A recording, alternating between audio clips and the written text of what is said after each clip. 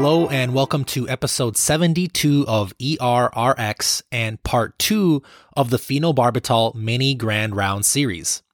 So last week in part 1 of the series, we talked about the discovery and the early uses of phenobarb, hit on some pharmacology, which hopefully you stayed awake for, and briefly touched on why phenobarb works so well for alcohol withdrawal.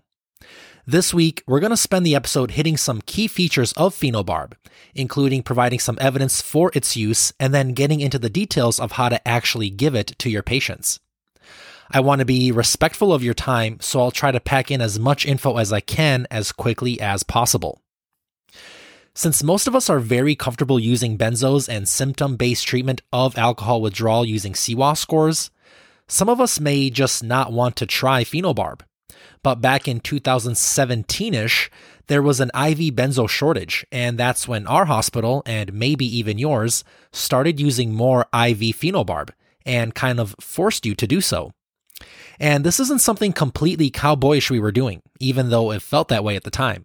I know the first time I saw it used, I really had to step out of my comfort zone. While new to me at the time, phenobarb is supported by a good amount of literature, some of it coming from the ER setting, showing that it works at least as well as benzos, maybe even better. For example, in 2013, Rosenson et al. Published a prospective, randomized, placebo-controlled study in 102 patients in the ER.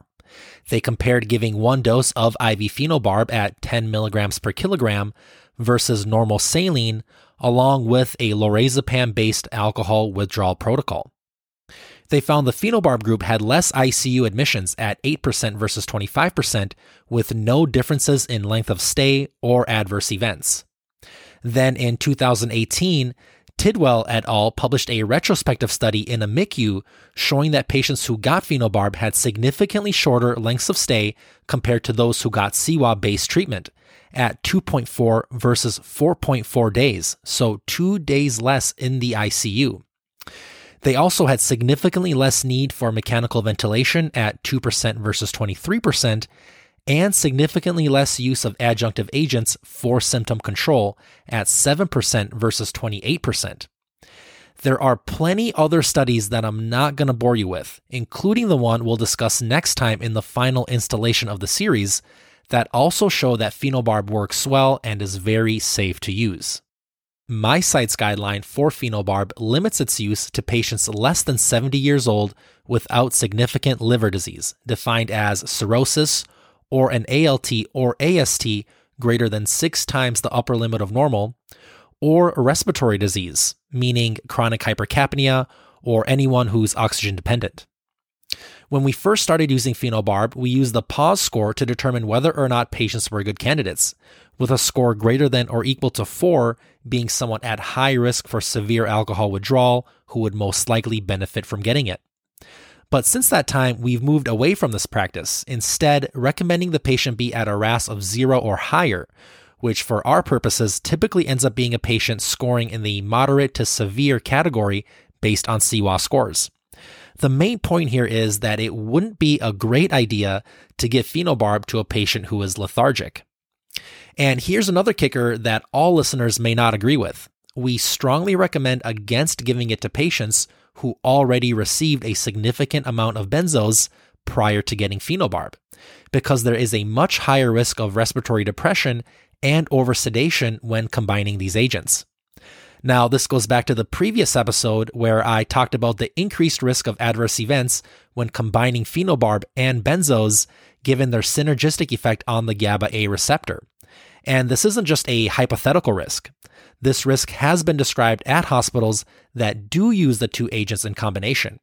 Make sure to hear more about this in part 3 of the series. As far as dosing, we give a 10 milligram per kilogram IV loading dose based on ideal body weight over 30 minutes. Then we allow 65 milligrams IV every 2 hours as needed based on symptoms.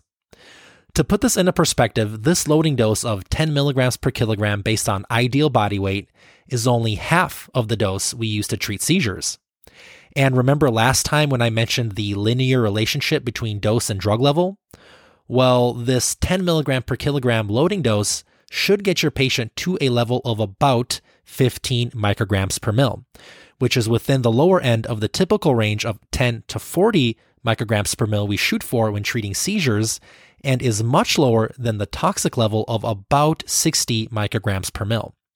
This means that with this loading dose, the level we can expect shouldn't be overly sedating and is very safe, especially if your patients don't have other sedating meds like benzos on board, and of course, again, assuming they had at least moderate severe withdrawal or a RASS of at least 0 prior to getting it. But there are, of course, other ways of giving phenobarb. My way isn't the best way, which makes it very flexible to use. Other sites give 65, 130, or 260 milligrams IV as needed until symptomatic control, then just use 65 milligrams or so as needed. Remember that we should be tracking how much phenobarb we gave, with a limit of about 20 milligrams per kilogram, and definitely not more than 30 milligrams per kilogram as a total dose. If you have to use this much phenobarb and your patient is still in withdrawal, then it may be a good time to start thinking about other adjuncts like dexmedetomidine, aka Precedex. Shout out to the MCRIT blog for a couple of very detailed posts regarding the use of phenobarb, so make sure to check those posts out. And in case you're wondering why the weird doses, it's because phenobarb comes as a 65 milligram or a 130 milligram per mil injection. We store these vials in our Pyxis machines in the ER, so they are readily available for as-needed dosing. Another nice thing about keeping the vials near is that if the infusion is taking a while to come from IV pharmacy, we can bolus using the vials, then just have pharmacy send up the rest of the load in an IV piggyback. We recommend patients are on progressive or ICU level of care for loading doses, most of which are given in the ER at my site, and we do admit patients to general care from the ER only as long as the patient hasn't received a significant amount of benzos along with the phenobarb prior to transfer. Our amazing nurses monitor vitals every 15 minutes for the first hour, then every 4 hours for days 1 and 2. Basically, they think of this as giving a strong benzo with very similar things applying in terms of adverse events and things to monitor.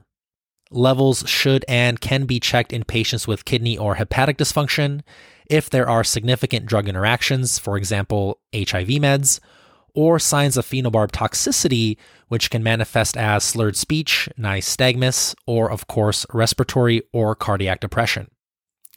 And one final point before we end the episode. For the most part, we aren't super comfortable with discharging a patient after giving IV phenobarb in the ER. Of course, there are objections, and this decision in part depends on the total milligram per kilogram dose your patient got and how confident you are in the patient's willingness to not drink alcohol or take other sedatives once you discharge them. If you're at a site where they do discharge after giving a phenobarb load, please make sure to educate the patient on the risk of adverse events, including death, if they do drink or use other sedatives with phenobarb still in their system. And I probably wouldn't send patients home with any other meds except maybe some antiemetics for symptomatic control. If your patient does need more than a total dose of 10 milligrams per kilogram or still doesn't look good, please consider admission, especially if you gave more than 20 mg per kilogram total or used a combination of benzos and phenobarb to control their symptoms. In conclusion, we have a good amount of data showing phenobarb to be very safe and effective at treating alcohol withdrawal, even in the ER and ICU settings. If your patients are otherwise healthy and are in moderate to severe alcohol withdrawal, consider trying IV phenobarb, either as a bolus load of 10 milligrams per kilogram based on ideal body weight, or giving smaller doses like 65, 130, or 260 milligrams until you and the patient feel comfortable.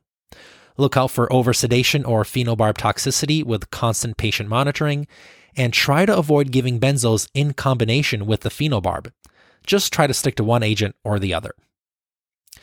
As always, thank you so much for your time, and thank you for wanting to learn more about pharmacotherapy. If you have any comments or anything you'd like to add to this episode, or if you want to see my site's phenobarb protocol, please give me a shout out on the ERRX podcast Instagram page or reach out to me on errxpodcast.com. And finally, I'd like to shout out 2 listeners who chose to stay anonymous for their donation on buymeacoffee.com. Thank you so much for supporting the show and keeping it free for everyone. Stay tuned for next week's episode and the final installment of the 3-part phenobarb series, where we bring on the author of a study that discusses phenobarb and or benzos for recurrent alcohol withdrawal in the emergency department.